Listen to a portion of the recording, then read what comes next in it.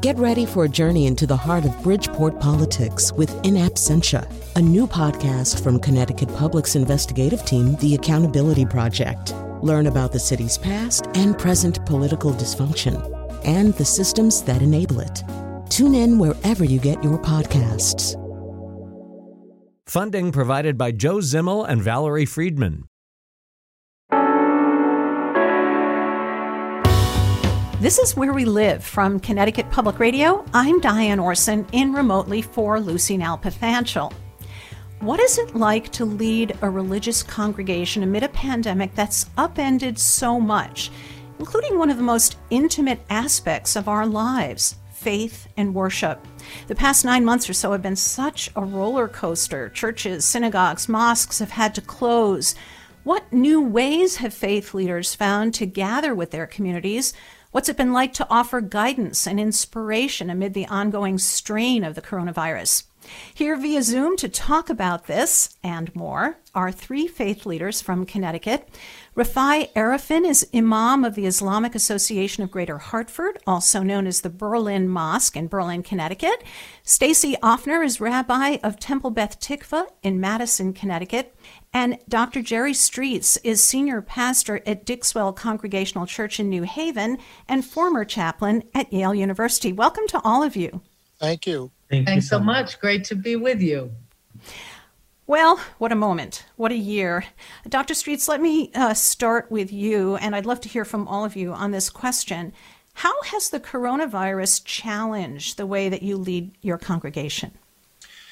Well, thank you, Diane, and it's good to be with your listening audience and with my colleagues. As members of a helping profession, we see ourselves, this is certainly how I see myself, and I think I share this view with my colleagues, as facilitating wellness of people and contributing to their sense of healing and wholeness, and also helping them to discern what meaning they have for living.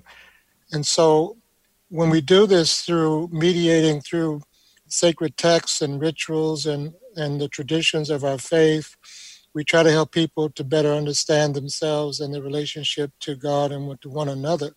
And what I've found in this situation of a pandemic, that we're trying to help people discern the meaning of living in the context of a profound trauma, grief, and mourning, and the temporary loss of our spaces and places for worship and for fellowship.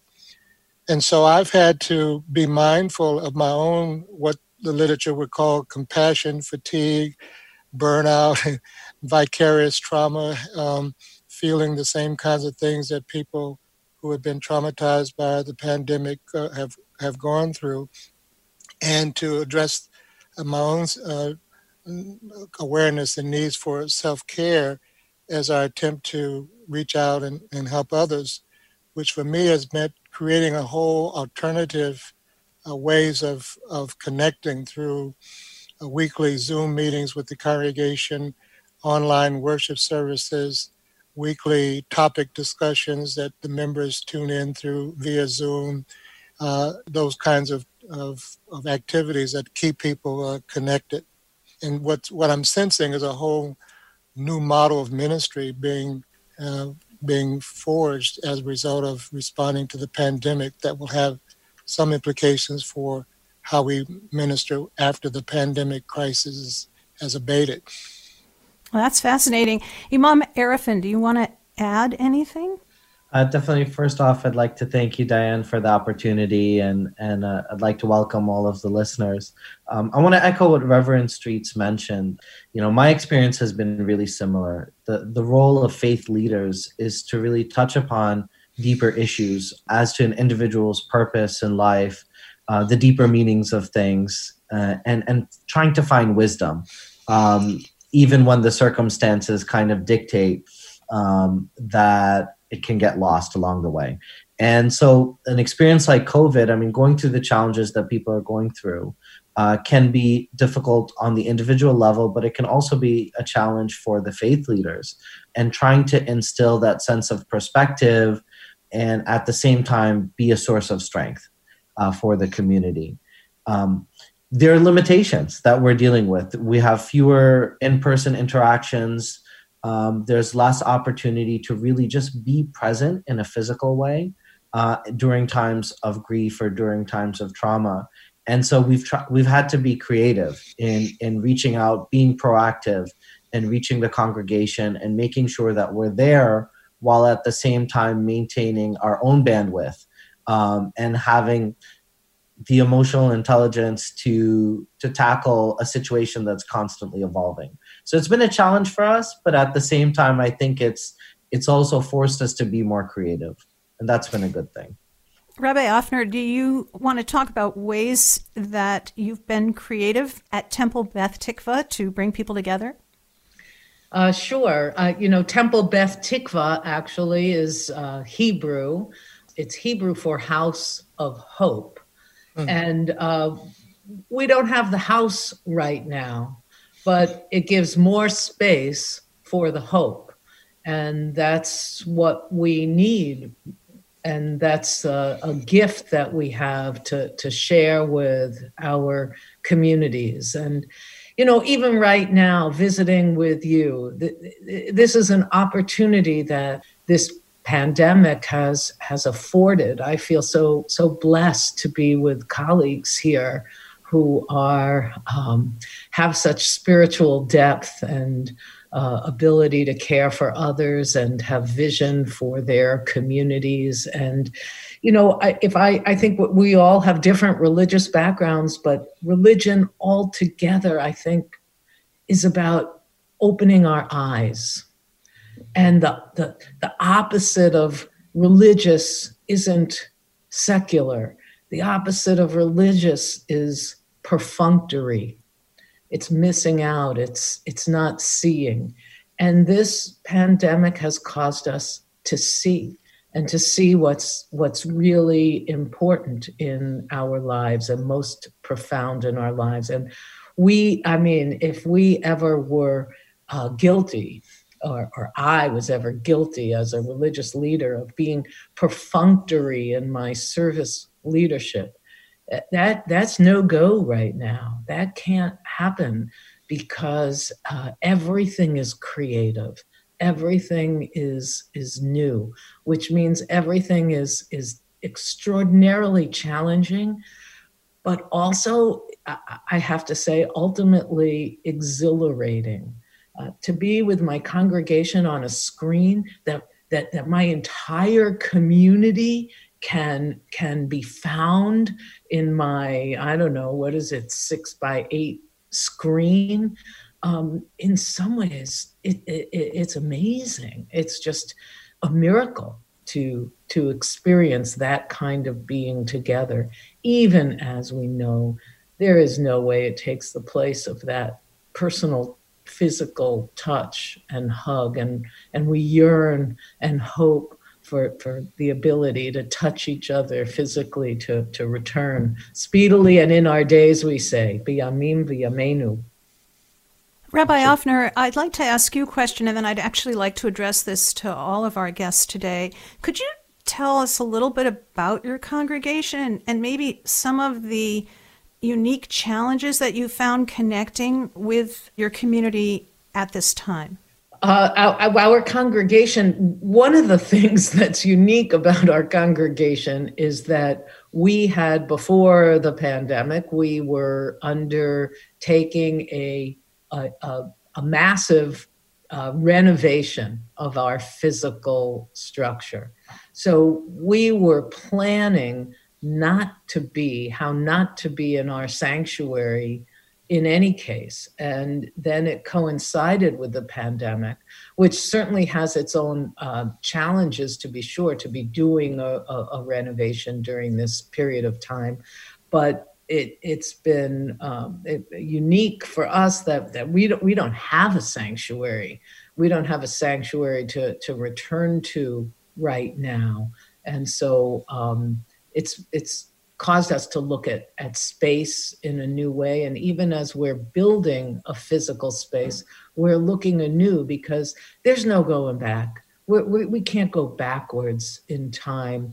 In some ways, I think I look back to when we would have a service in a physical building at a particular time and date and place, and expect people to show up and not even take into consideration that people can't just show up.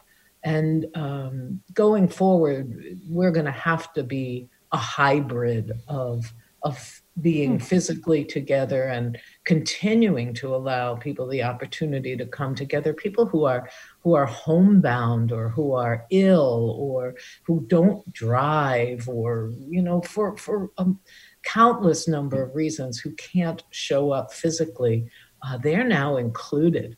And that's a wonderful thing. Dr. Streets, can you tell us about your community? Yeah, I echo the similar thoughts as Rabbi Offner. We are seeing for us an emergence of a hybrid ministry. Unlike some other congregations who have been involved in media ministries, YouTube and recording, this is fairly new for us. And so we have those who are participating in worship weekly, usually around 4 or 5 people. We go into the sanctuary and record the service for the upcoming Sunday. And I find myself having to use my imagination differently, speaking to a space that's empty of people, but yet I have to communicate feelings of thought and ideas about, through the sermons and music and all of that. And we know that we'll have to continue an online presence after this crisis has abated, because we have a significant number of people who are not, as Rabbi said, easily, and they're going to be cautious about coming back to church for quite a while because of the impact of COVID and questions about the vaccine.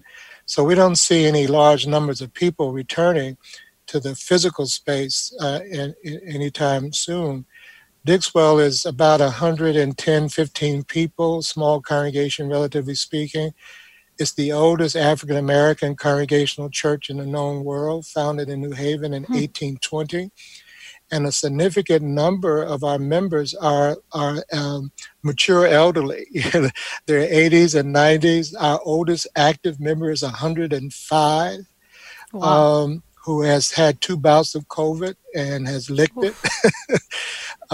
So we find ourselves reaching out more to them because some people in that generation are not tech savvy. And so we found the need to partner them with their grandchildren and with younger people who will help them to learn and to use the technology. So that when we do have the weekly Zoom meetings or the weekly worship services, they can tune into it.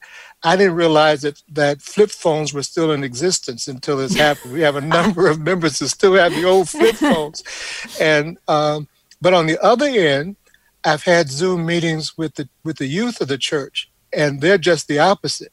They're so tech savvy that it's easy to organize a meeting with them and to be involved in a conversation with them, to stay connected. So this digital divide is part of the challenge that we're also facing. Imam Arifin, I remember when we met for the first time virtually, one of the things that was so striking to me when you described your congregation is that it's quite young. Absolutely. I think one of the unique things about our congregation is just its diversity. I mean, we serve about 300 to 400 families. Even though there are many, many other mosques in the state of Connecticut, I like to think that people make a choice to come and to attend our services because we speak about matters that are relevant to all ages. And so as a result, we've kind of cultivated a very, very young population that attends our mosque.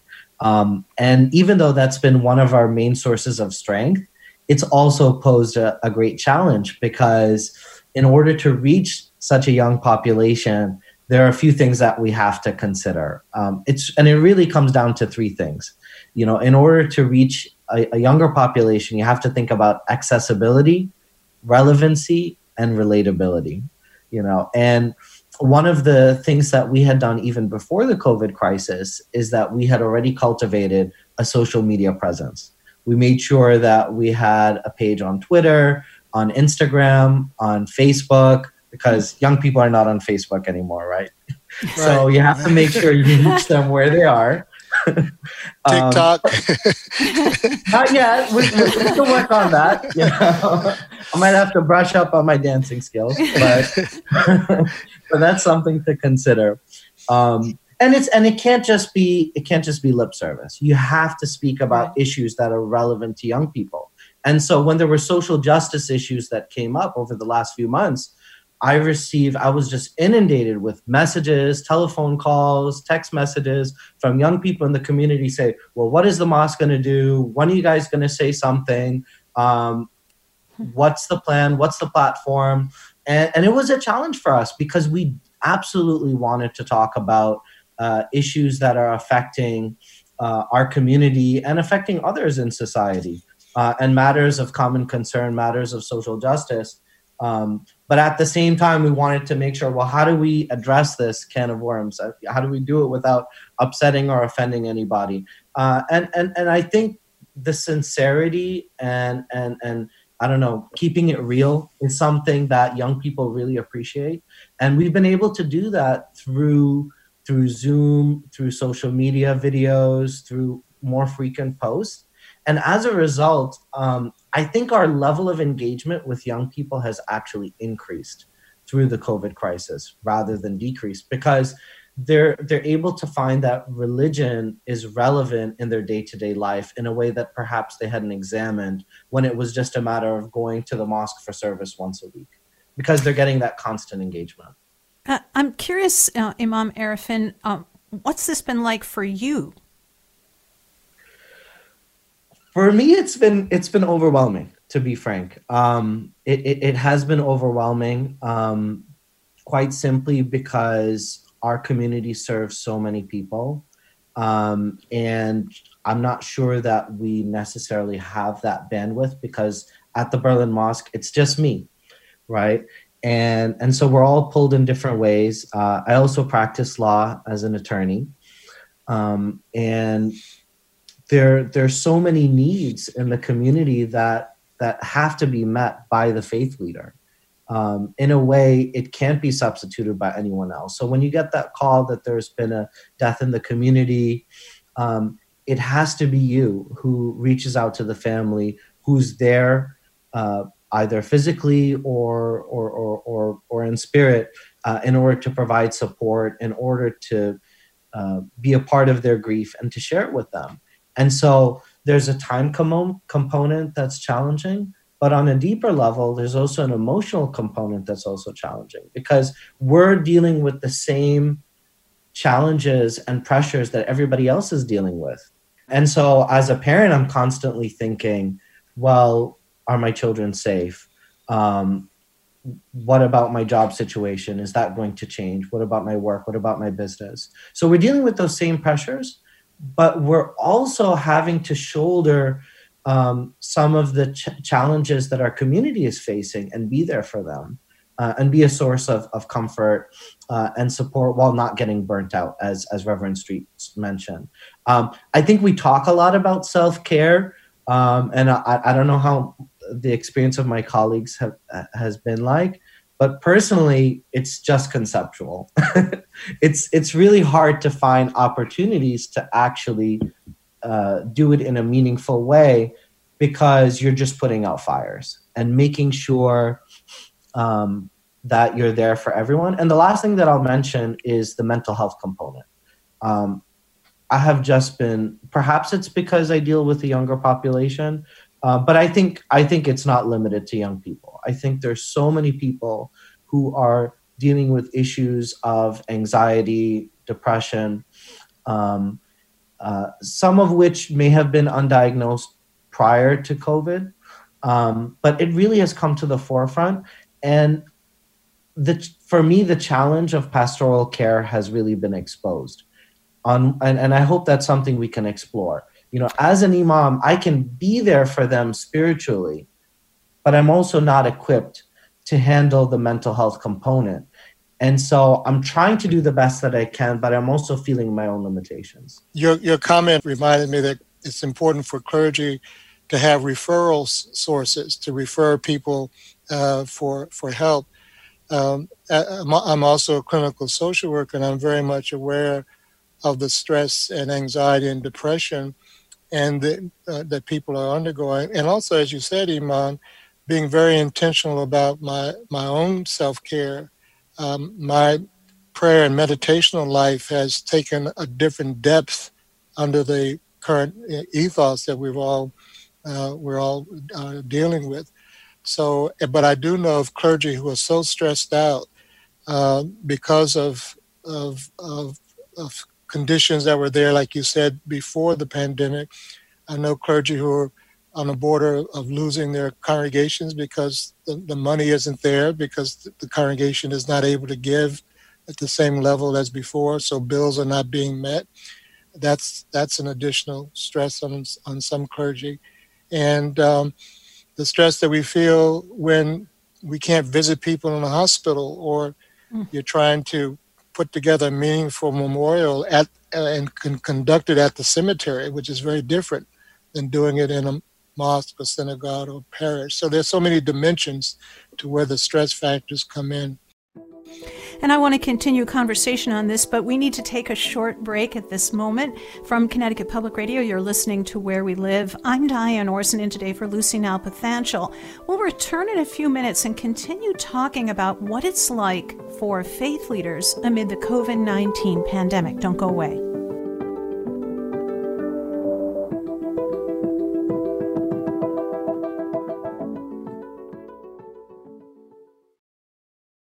This is Where We Live from Connecticut Public Radio. I'm Diane Orson, in for Lucy Nalpathanchil.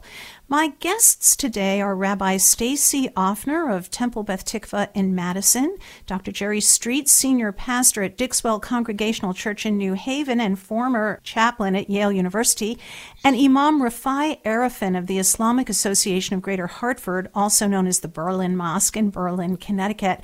We've been talking this hour about what it's like to be a faith leader during a pandemic, and I'd like to dig a little deeper right now into issues of grief, loss, and trauma. Grief and loss can feel especially acute during this period of the holidays, and I'm wondering if you've lost congregants to COVID, what that type of pastoral care has been like, how you deal with the ongoing stress of loss that's more broad than even just human life. People have lost jobs and they've lost a sense of their normal routines. What's all this been like for you? Rabbi Offner, I'll start with you. Your description, Diane, of all those experiences puts me right in that place that is so very, very challenging, because fundamentally, at the deepest root of all this is our ability to connect. And then when we lose, how do we connect? And the way that in Jewish life, I know the way we respond to loss is through rituals that give us the opportunity to come together. And it's automatic. People know what they're supposed to do. And what they're supposed to do is be present. And you're present at a funeral, you're present at a burial, you're present in people's homes, you're present with your hugs. And all that has been taken away. And I have to tell you personally that the pain of death has not been as painful to witness as the pain of loved ones who can't be with their own loved ones when they die. That is excruciating. We are taught that God's very presence, God lives in the connection from one human being to another.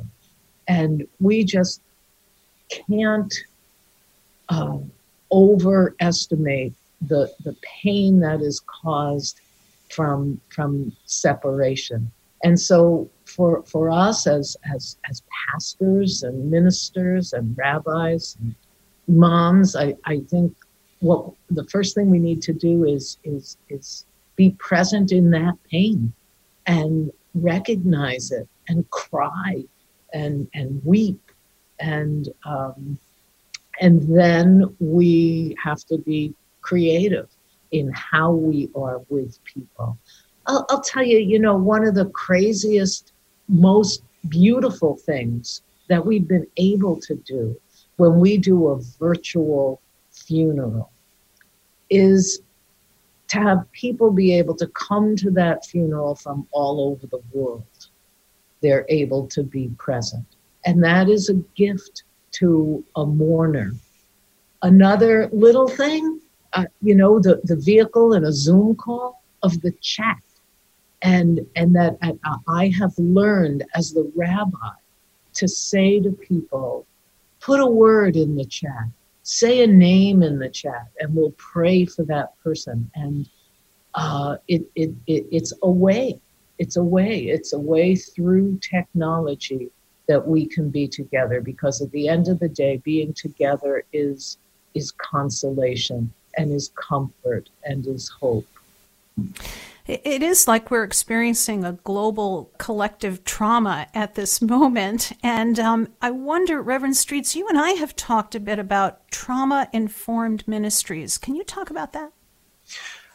Yeah, both my colleagues, Rabbi and Iman, have referred to this, is that as we deal with the immediate situation and think about the future, the impact of the grief and loss is going to evidence itself slowly and over how many years to come, we're not sure.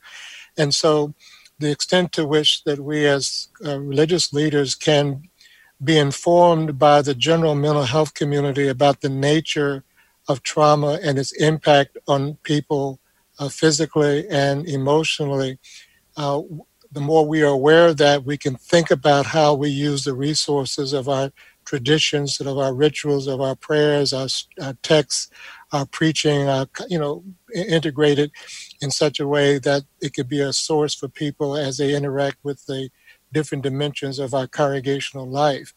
So being trauma-informed is a way to filter what we do. But there's also a reciprocal relationship.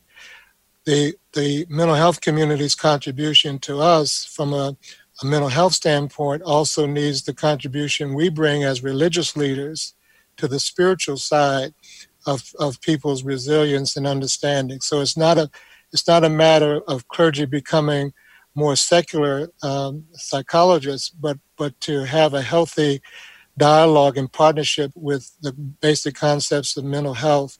But the thing about it is that the three communities that we represent, the faith communities that we represent in this conversation, we have a history. We know our people have gone through horrific times in history, traumatic times, great losses, religious oppression and ethnic cleansing and of all kinds. And so we have something to offer because we've made it through those moments from our history and our traditions. But we will be, I think, further enabled to be effective because we are learning more now about the impact of trauma. Imam Arifin, it's been a roller coaster year with additional stressors in 2020 besides the pandemic.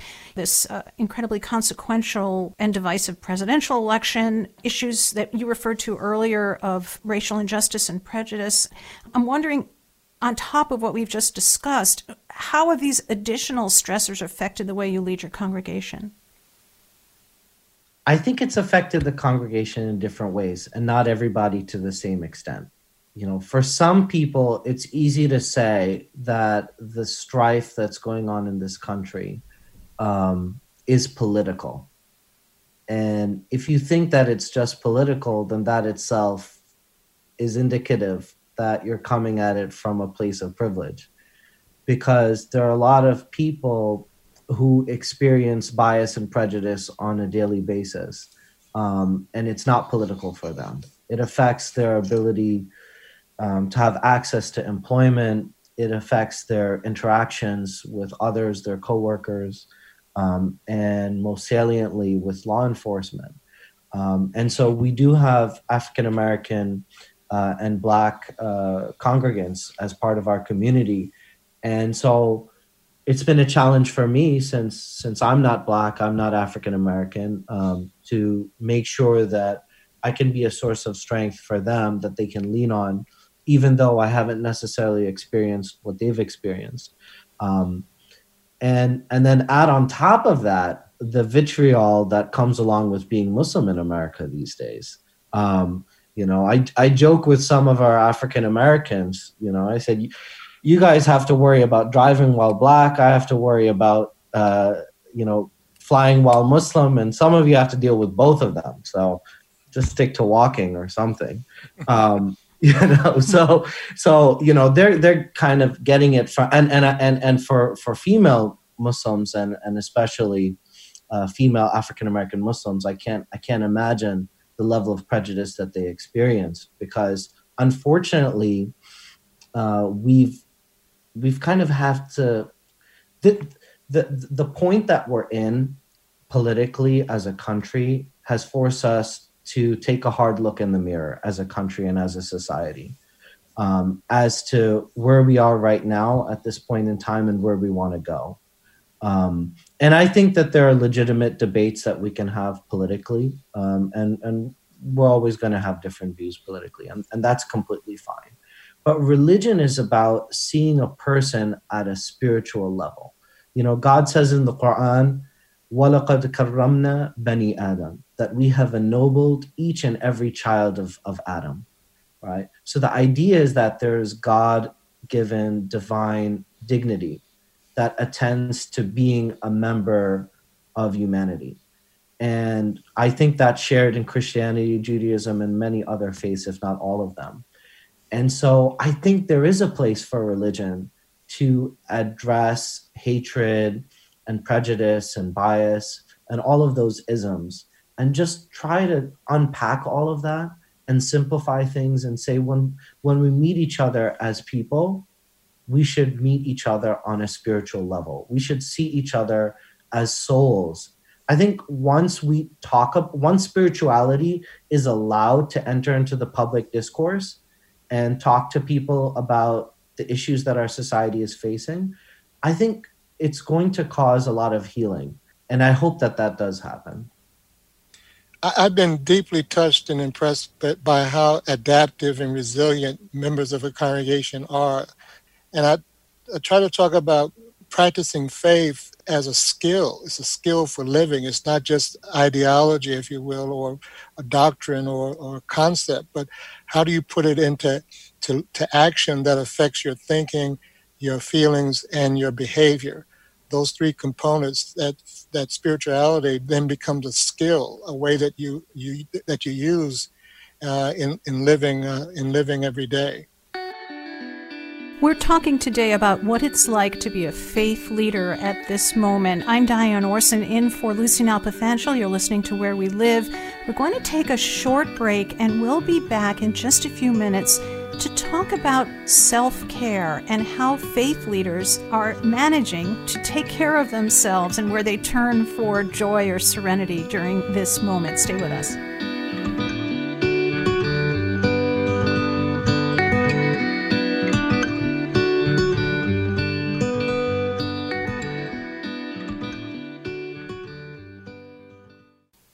This is Where We Live from Connecticut Public Radio. I'm Diane Orson, in for Lucy Nalpathanchel. Joining me today via Zoom are Dr. Frederick Streets, senior pastor at Dixwell Congregational Church in New Haven and former chaplain at Yale University, Imam Rafai Arefin of the Islamic Association of Greater Hartford, also known as the Berlin Mosque in Berlin, Connecticut, and Rabbi Stacy Offner of Temple Beth Tikva in Madison, Connecticut. We've been talking this hour about what it's like to be a faith leader amid the pandemic and at this moment. Now, I'd like to turn to each of you and talk about what you do for your own self-care. Who wants to start? I'll start. When I think about self-care, one of the most important things, and it becomes a great concern as we head into January. But one of the things that I have been very conscious about doing is spending as much time outside as possible. And so nature has been a healer. We are blessed, our synagogue community, we're on the shoreline. And so we've been able to, in the summer months, we've been able to have outdoor services to take in the beauty of the world around us, the water, try to visit the water as much as I possibly can. And that becomes more challenging as the weather gets colder and colder. The other is in relationships, and I thank God every day that I have a partner in life, and am blessed to be able to have that personal connection 24/7. And it pains me to think about the people who, we've talked about grief, but and death, literal death, but there's also just basic loneliness, and the loneliness is so profound. So I try to be grateful personally for what I have in companionship. We have a puppy, and she means the world, and more than I ever realized. And then I have to tell you, in Judaism, our great symbol of life itself is wine. And we hold up the Kiddush cup, the wine glass, and we say l'chaim, to life. And we've been doing that a lot lately. Probably on a daily basis we do that. And actually it makes me curious to hear from the imam, because I believe that they don't have that similar recourse in their tradition, and I wonder how he works with that. My answer is a little bit ironic. The Prophet Muhammad, peace be upon him, he said that a child is the fruit of the heart, and probably the thing that stresses me out the most in life are my two children, my 7-year-old son and my 5-year-old daughter. But they're also probably my go-to in terms of self-care, because there's nothing that kind of relaxes you more than having a conversation with a 7-year-old or a 5-year-old, in which you get weird kind of scenarios. Like my son will ask me, "Well, what if all the phones in the world stop working? Then what will we do?" And so, great question. And it's so great, when you talk about the kids, I'll tell you too, our building, we're under construction, but our education wing is still open, and we have a preschool at our synagogue, and those kids are a lifeline. And in my office, you can actually see I have windows behind me, and I open those windows because we have a playground in the back. And I just very intentionally open those windows to hear the voices of those preschool children. So, I don't have children at home. So to the imam, it's, oh my goodness, talk about, yes, stress and blessing. Absolutely. And it's been a reminder of that, especially during the period in which we were trying to put on the hat of playing teacher. Without really being equipped to do so. But it also created like a new depth in that parent-child relationship, because children need their parents to be present. And I don't think we've ever been this present before in terms of just raw amounts of time.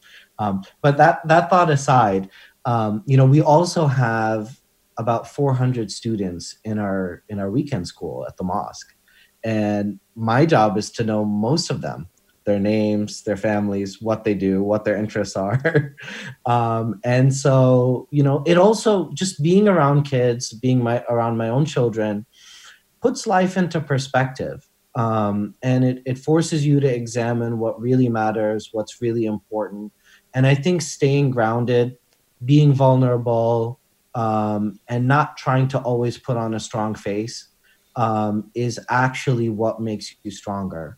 Because trying to pretend that the sky is not falling A lot of people tried that at the beginning of the COVID crisis, and I don't think that worked out very well. I think just having good communication, talking about what you're going through, it works for our congregation and it also works for faith leaders. So having that outlet. The challenge for self-care, especially if you don't have wine as a go-to, can be that, well, who do faith leaders go to? We have an office phone for the mosque. Nobody uses it. Everybody has my cell phone. They just call my cell, right? Why would they leave a message on a voicemail if they can reach me right away? That's part of the job, right? And well, who do I go to if I'm feeling down or if I'm feeling overwhelmed? In many cases, it's really colleagues and friends.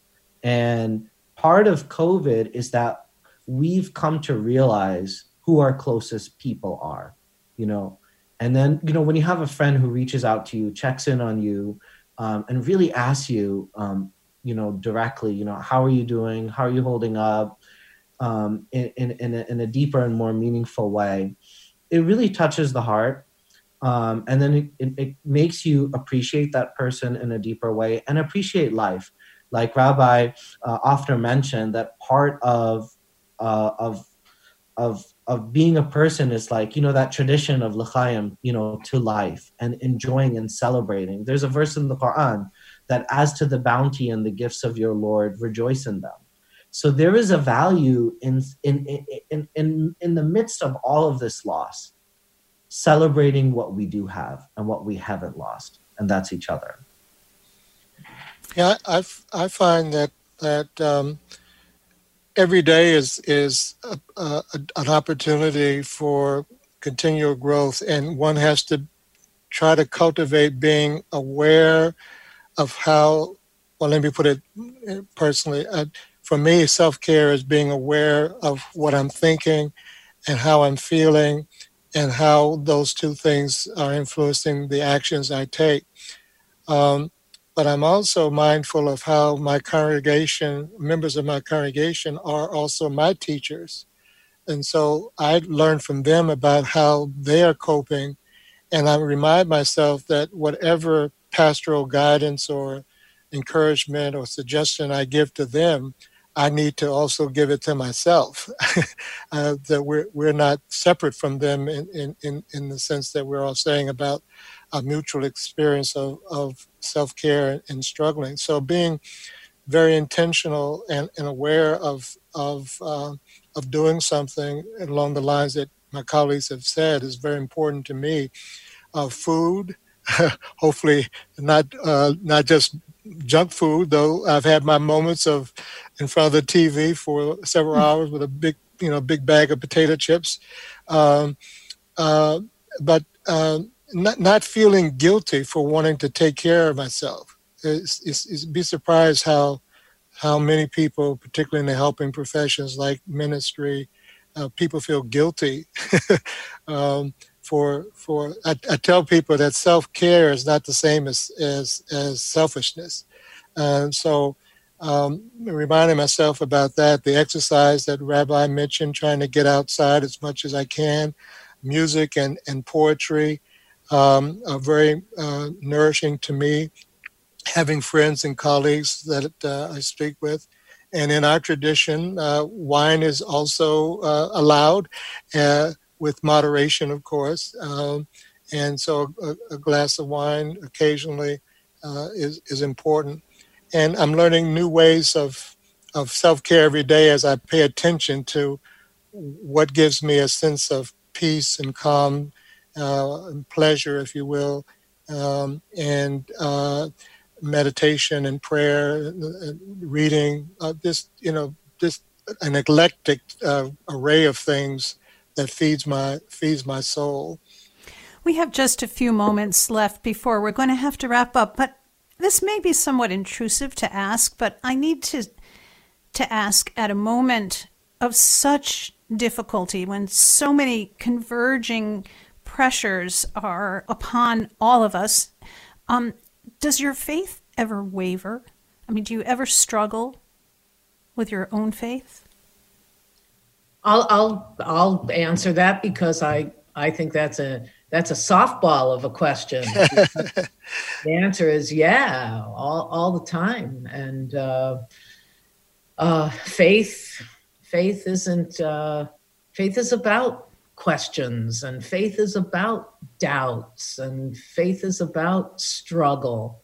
And so when those things go away, I don't think you have faith. I think then that's why we call it faith. It's its own category of things that transcend 2 + 2 = 4. So yeah, struggle. That's a good thing. I think that's healthy. I would agree. I'd sometimes say to myself and other people that the struggle for faith is in itself an act of faith. So it's not absolute being concrete. It's having that vulnerability that the Imam mentioned earlier. The theology that the community out of which I come, constantly reminds me that we are no different than the people we serve. The struggles are no different. We're all under the same cloud of humanity, struggling to live meaningfully and to support one another. So the moment I find myself trying to think that somehow I'm different from the people that I'm working with, that's a quick check, and sometimes the people I work with are in better shape than I am, and I tell them that, and I learn from them and say, you're helping me, and that's okay. I really want to echo Reverend Streets and what he said. I think that humility and faith are intertwined.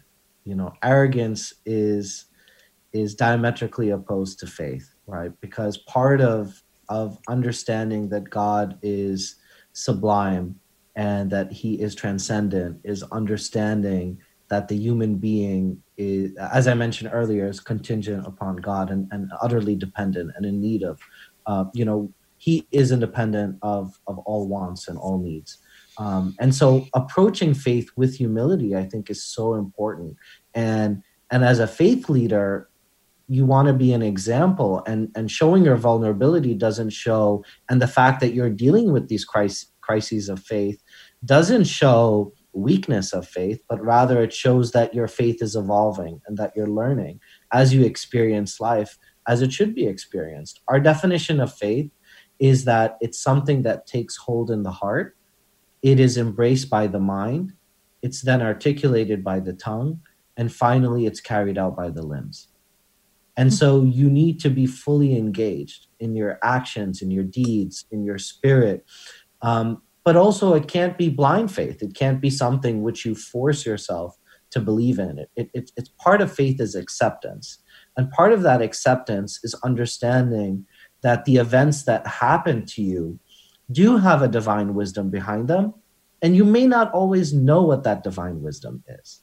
And so part of faith is that uncovering and the joy of not knowing and embracing your imperfection as a human being, and that there's beauty in that imperfection. And once you accept that and embrace it, then I feel like that only causes your faith to grow and increase from there. Well, we're going to have to end here. I want to thank you all for such a thoughtful and honest and really inspiring hour. Rafai Arefin is Imam at the Islamic Association of Greater Hartford, also known as the Berlin Mosque in Berlin, Connecticut. Reverend Jerry Streets is senior pastor at Dixwell Congregational Church in New Haven and a former chaplain at Yale University. And Stacy Offner is the rabbi at Temple Beth Tikva in Madison, Connecticut. Thank you all so much. Thank you, and blessings on a new calendar year.